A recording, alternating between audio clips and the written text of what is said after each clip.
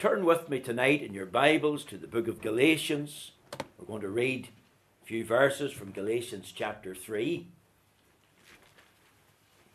We'll not read all of the chapter, but we'll read verses 1 to 14. Galatians chapter 3, the book of Galatians.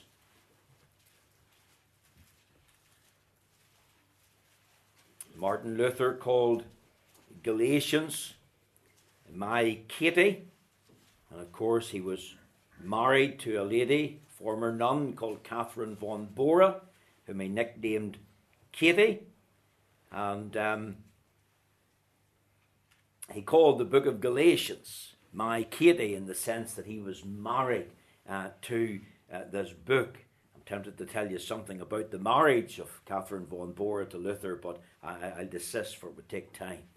Galatians chapter 3, we'll read from verse 1. Let's hear the word of the Lord. O foolish Galatians, who hath bewitched you, that ye should not obey the truth, before whose eyes Jesus Christ hath been evidently set forth, crucified among you? This only would I learn of you. Received ye the Spirit by the works of the law, or by the hearing of faith? Are ye so foolish, having begun in the Spirit? Are ye now made perfect by the flesh? Have ye suffered so many things in vain, if it be yet in vain? He therefore that ministereth to you the Spirit, and worketh miracles among you, doth he do it by the works of the law, or by the hearing of faith? Even as Abraham believed God, and it was accounted to him for righteousness. Know ye therefore that they which are of faith, the same are the children of Abraham. And the scripture foreseeing that God would justify the heathen through faith, preached before the gospel unto Abraham, saying, In thee shall all nations be blessed. So then they which be of faith are blessed with faithful Abraham. For as many as are of the works of the law are under the curse. For it is written, Cursed is every one that continueth not in all things which are written in the book of the law to do them. But that no man is justified by the law in the sight of God, it is evident, for the just shall live by faith. And the law is not of faith, but the man that doeth them shall live in them. Christ hath redeemed us from the curse of the law, being made a curse for us, for it is written, Cursed is every one that hangeth on a tree, that the blessing of Abraham might come on the Gentiles through Jesus Christ, that we might receive the promise of the Spirit through faith. Amen. We know that God will stamp with his own approval and blessing this reading of the Holy Scriptures. Now, my text this evening is taken from Galatians chapter 3, and the verse 11. And my subject tonight is to consider the great doctrine of justification by faith alone. The text reads, But that no man is justified by the law in the sight of God, it is evident, for the just shall live by faith. Now, the doctrine of justification by faith alone is one of the most important doctrines that was rediscovered and re-emphasized during the great Protestant Reformation. And this year, on the 31st of October, will mark the 500th anniversary of the start of the Protestant Reformation. The Protestant Reformation was and is the most important and most influential movement in the history of Western European countries. And as such, it has shaped the world in which we live. While the Protestant Reformation impacted on and revolutionized European politics, law, literature, science, music, marriage and even individual conscience, I want you to understand it was rooted in a spiritual understanding of man's relationship to God. It was a movement that brought medieval Christianity back to the Bible, back to Christ, back to faith in Christ alone for salvation. I want you to understand that in the 31st of October 1517, when Martin Luther nailed the 95 Theses to the church door at Wittenberg, and that church door was just acting like a notice board, these 95 Theses, or truthful propositions, were a protest against the sale of indulgences, against the papal pardons for sin.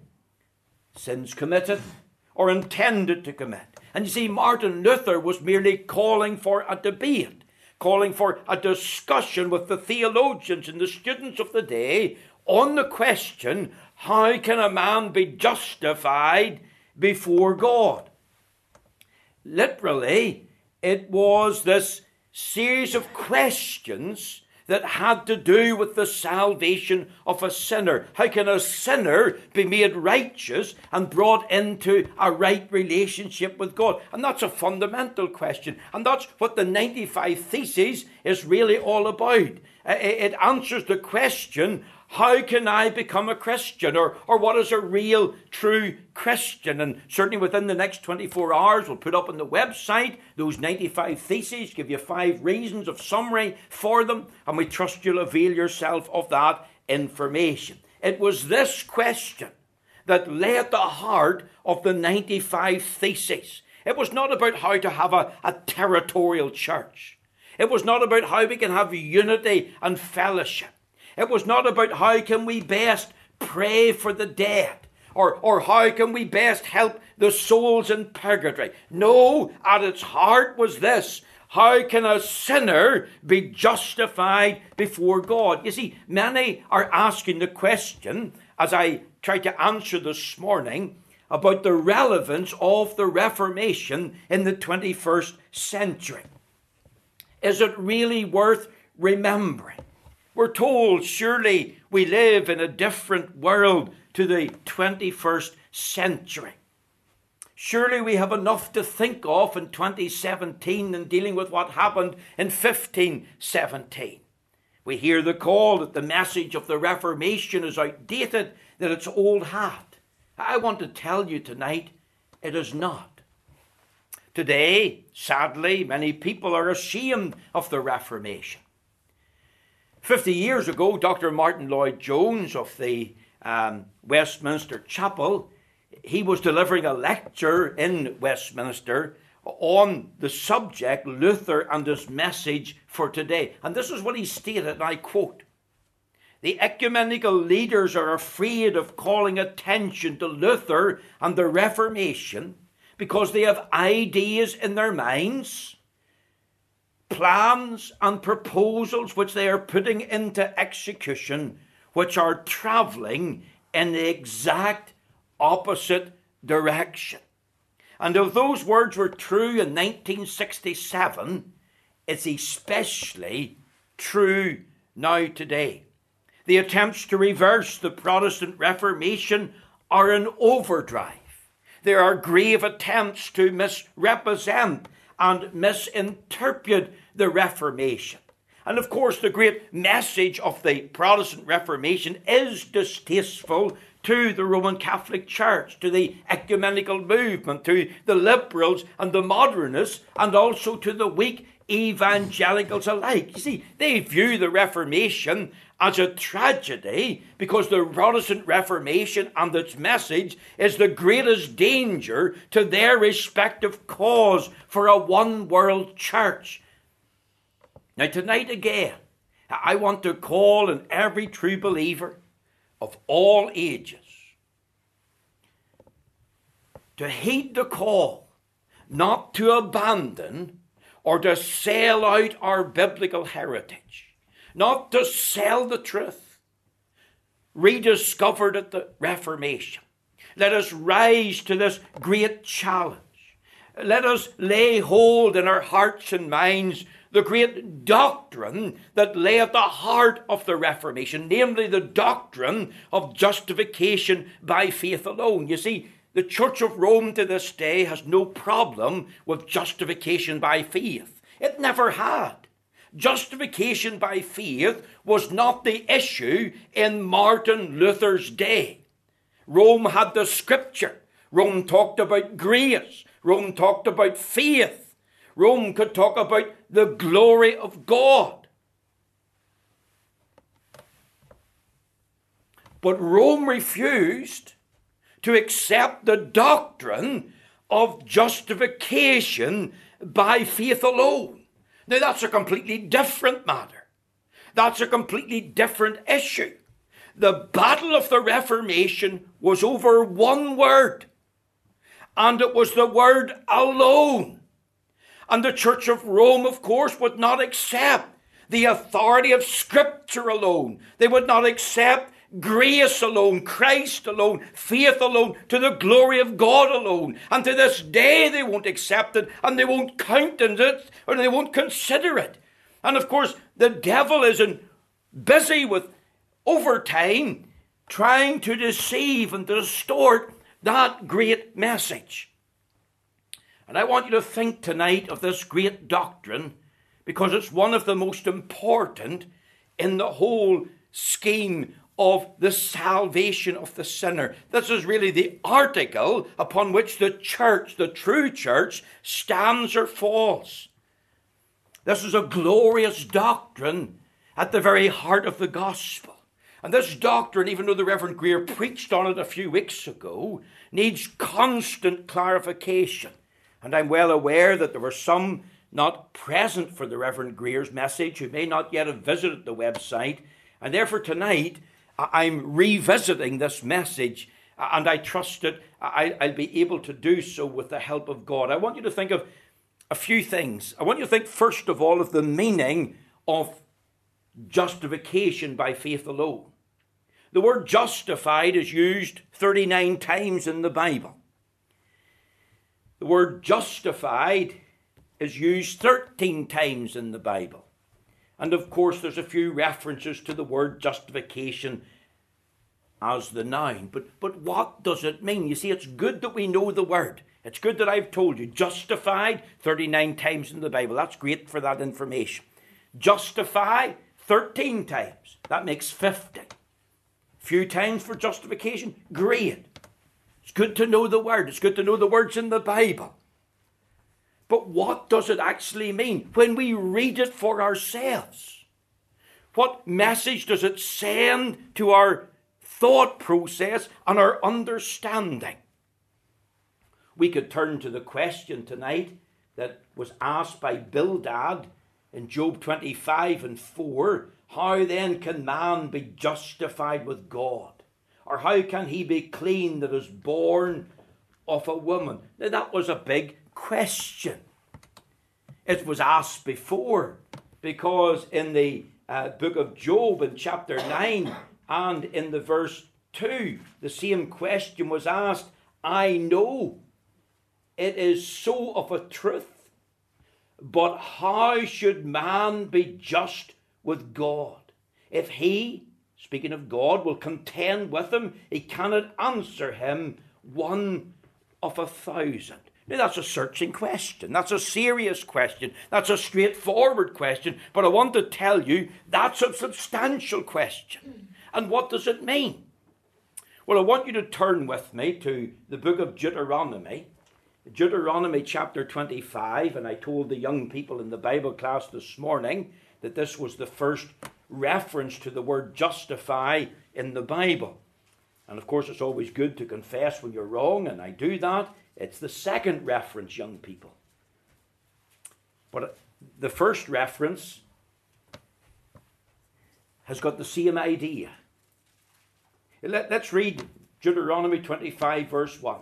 If there be a controversy between men, and they come unto judgment, that the judges may judge them, then they, that's the judges, shall justify the righteous and condemn the wicked. You see, that brings us to a courtroom scene.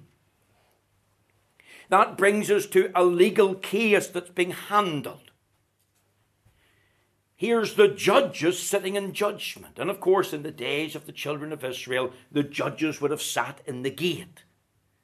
And there was a controversy between two individuals. And they had got to make a judgment. They had got to issue a declaration. And of course, that declaration involved the condemnation of the wicked person and the justification of the righteous person. In other words, it had to do with a legal pronouncement. It had to do with their legal standing. And you see, in that sense, justification has to do with our legal standing or our legal pronouncement before God. It has to do with our legal acceptance with God. It has nothing to do with our moral position.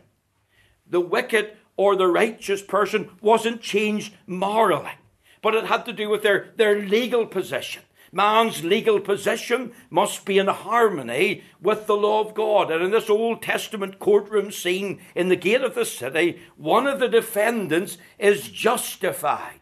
A declaration is made about him that he's in harmony with the law of the land. As I've said, this is a legal matter.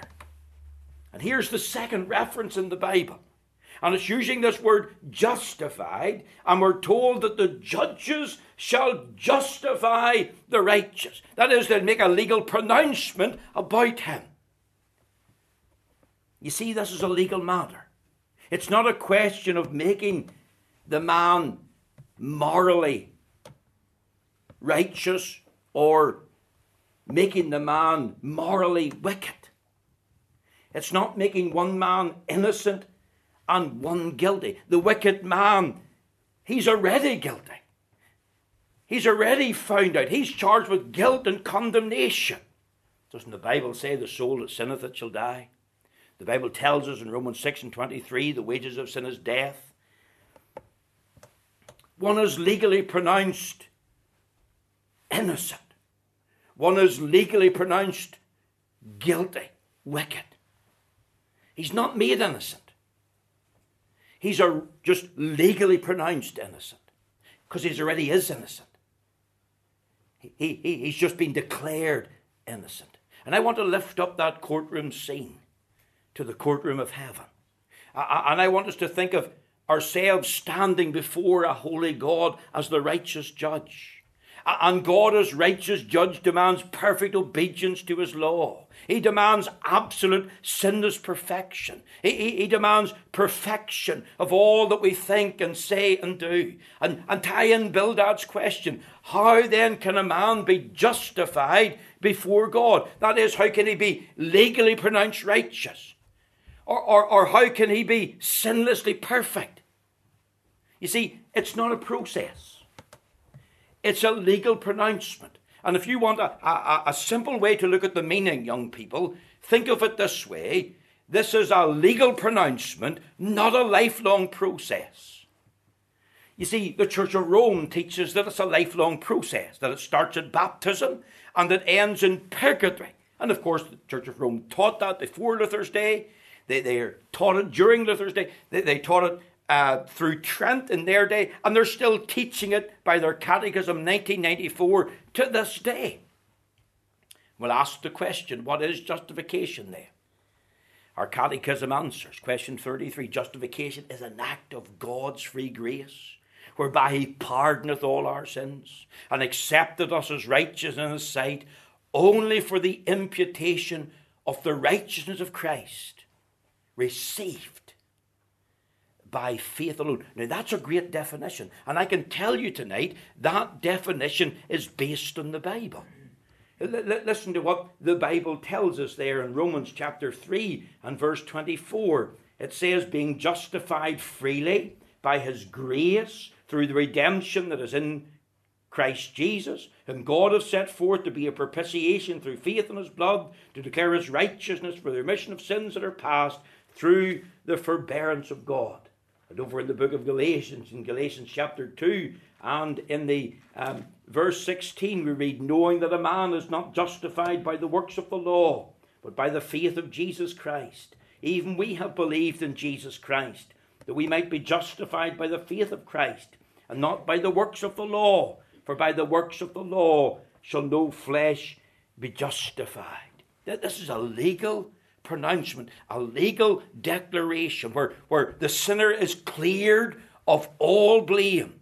He's set free from every charge. He's legally pronounced not guilty in the sight of a holy God. And I want to ask tonight, was there a time, was there a day in your life when you became aware that you had been legally declared righteous before God, that God treated you as legally righteous, that God accepted you as legally righteous in his sight? That's the meaning of the doctrine of justification.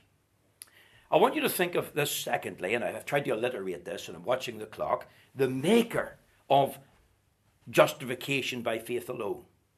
Because who declares this act? Who makes this legal pronouncement about the sinner? And the answer is God himself. Listen to the Catechism. Justification is an act of God.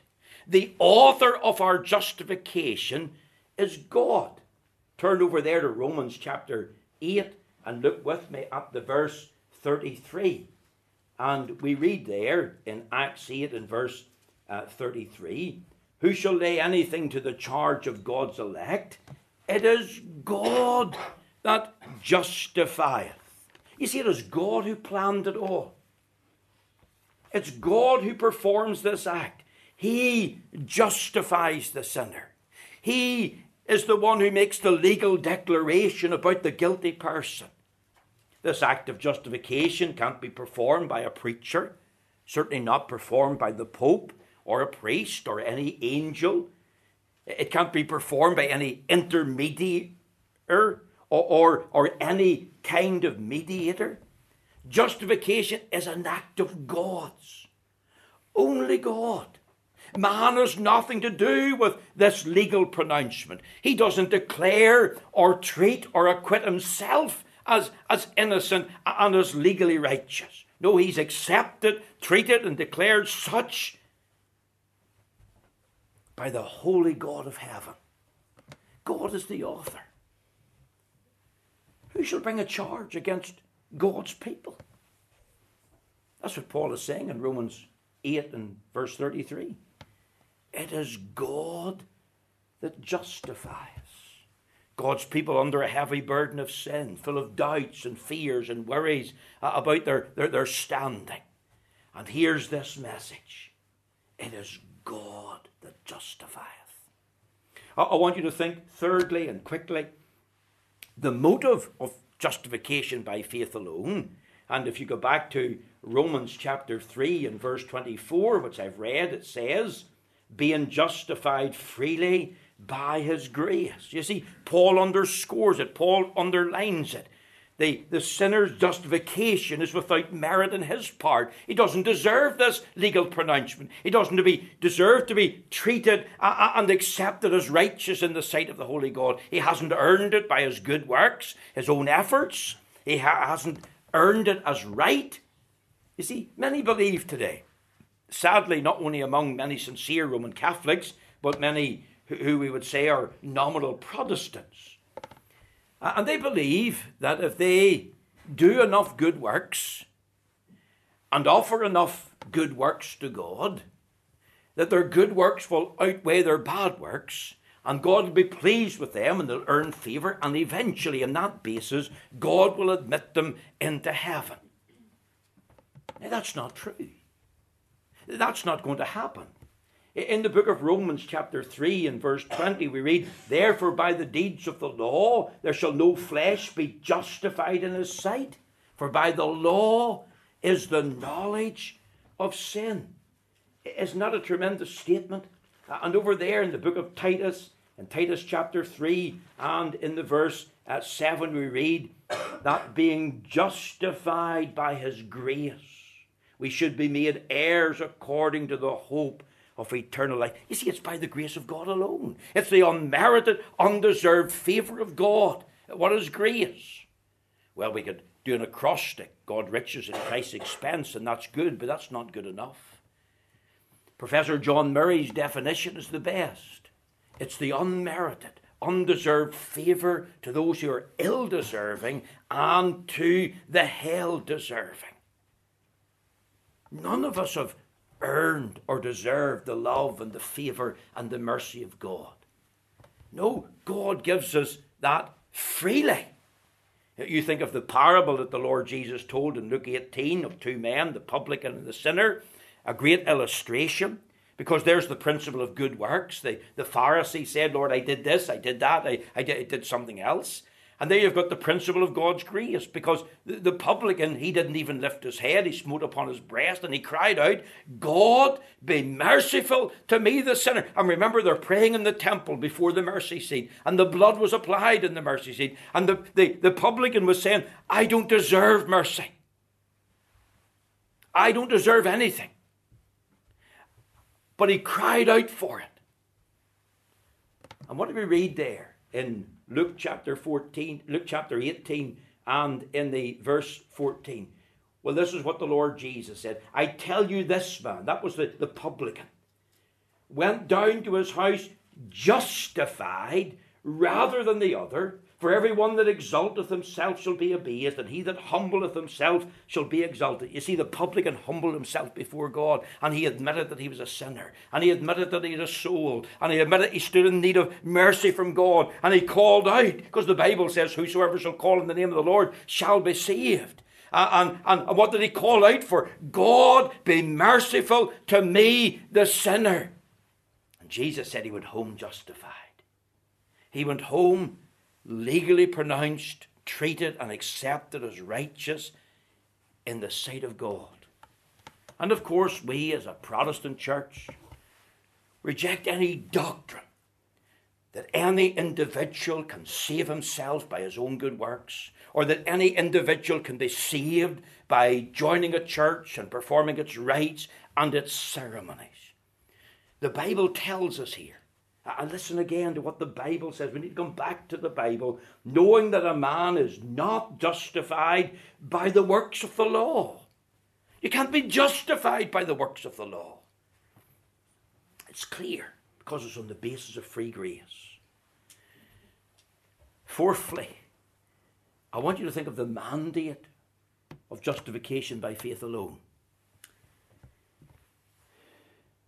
What ground would God have for making this legal pronouncement? And the answer again is taken from the Scriptures. If you think of Romans chapter 3, being justified freely by his grace through the redemption that is in Christ Jesus. Do you see that? Romans 5 and 9 talks much more than being now justified by his blood. We shall be saved from wrath through him. And there's the redemptive work of Christ. There's brought into play the precious blood of the Saviour. You see, God's law says every sinner must die who has broken it in thought and word and deed. God demands absolute perfection. But God in love planned the great plan of redemption. And God is willing to justify sinners on the ground of the Saviour's precious blood. And the mandate for the justification was the doing and dying of the Lord Jesus. The doing of Christ, that is, he kept the law of God perfectly. He was sinless. He did no sin. He knew no sin. In him was no sin. He fulfilled the very precepts of the law. He said during his time, which of you convince of me of sin? He said again, I do always those things that please the Father. God himself declared 3 times, this is my beloved Son, in whom I am well pleased. And the doing, the sinless life of Christ is important. I want you to think also of the dying of the Lord Jesus.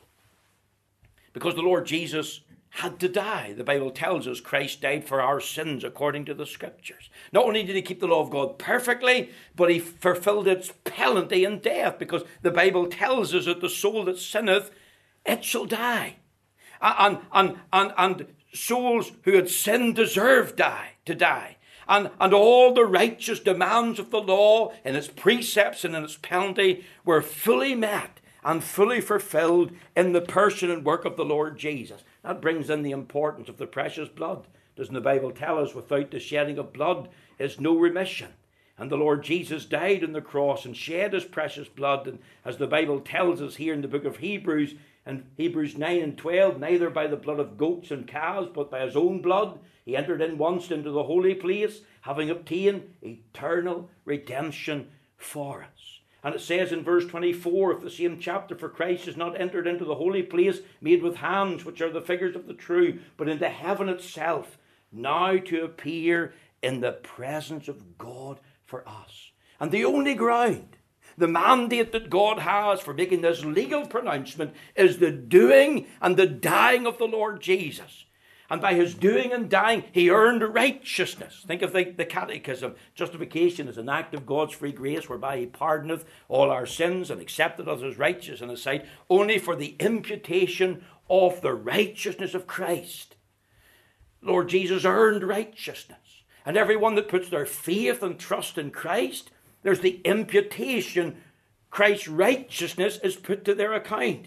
Isn't this what the Apostle Paul said in the book of Corinthians, whenever he says in 2 Corinthians chapter 5 in the verse 21, a favourite verse of mine, he says, for he, that's God, hath made him, that's Christ, to be sin for us, a sin offering, a sacrifice, a sin bearer, a substitute, who knew no sin. For what purpose?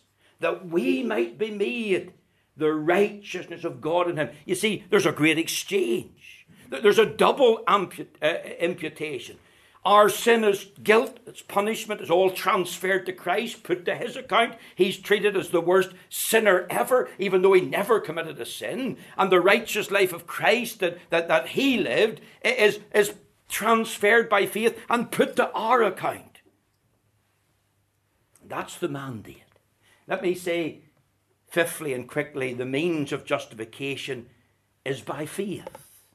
Paul says that no man is justified by the law in the sight of God. It is evident for this very reason, the just shall live by faith. And he's quoting Habakkuk 2 and 4. And of course, that's the great watchword of the Reformation. The means to obtain this blessing is faith. The Catechism tells us, received by faith alone. And of course, faith is forsaking all I trust him, or forsaking all I take him. It's faith alone in the doings and dyings of the Lord Jesus, in his person and work. That's how Abraham was saved. Abraham's mentioned in this chapter. It says, even as Abraham believed God, and it was accounted or reckoned to him for righteousness. Abraham believed God about the coming of Christ. He looked forward to the day of Christ. In fact, he says in Genesis 22 and verse 8, God will provide himself a lamb. The Lord Jesus said, Abraham rejoiced to see my day in John 8 and saw it and was glad. He saw the Lord Jesus would come to bleed and die as the Lamb of God. That's how David was saved. He looked to Christ. Abraham believed God. It was counted unto him for righteousness. He's no longer liable for punishment. He's now treated as righteous. He's now accepted as righteous. You think of Martin Luther, with all the masses that he performed, the penance that he sought to observe, the purgatory that he faced. He whipped himself. He felt that God was so holy and high, and he tormented himself in his thoughts that he could never please or be acceptable to a holy God. He had no real peace until he come to these words, the just shall live by faith. Think of the Philippian jailer. What must I do to be saved? And here was the answer. Believe on the Lord Jesus Christ. About believing, to trust and adhere to and rely on. It's by faith alone. It's not what you do. It's what Christ has done. It's not what the church says. It's what Christ says.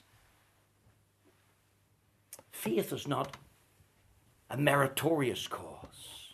As we saw last week, it's an instrumental cause. It's resting and receiving in Christ. I want you to think lastly, and our time is gone, the ministry of justification by faith alone.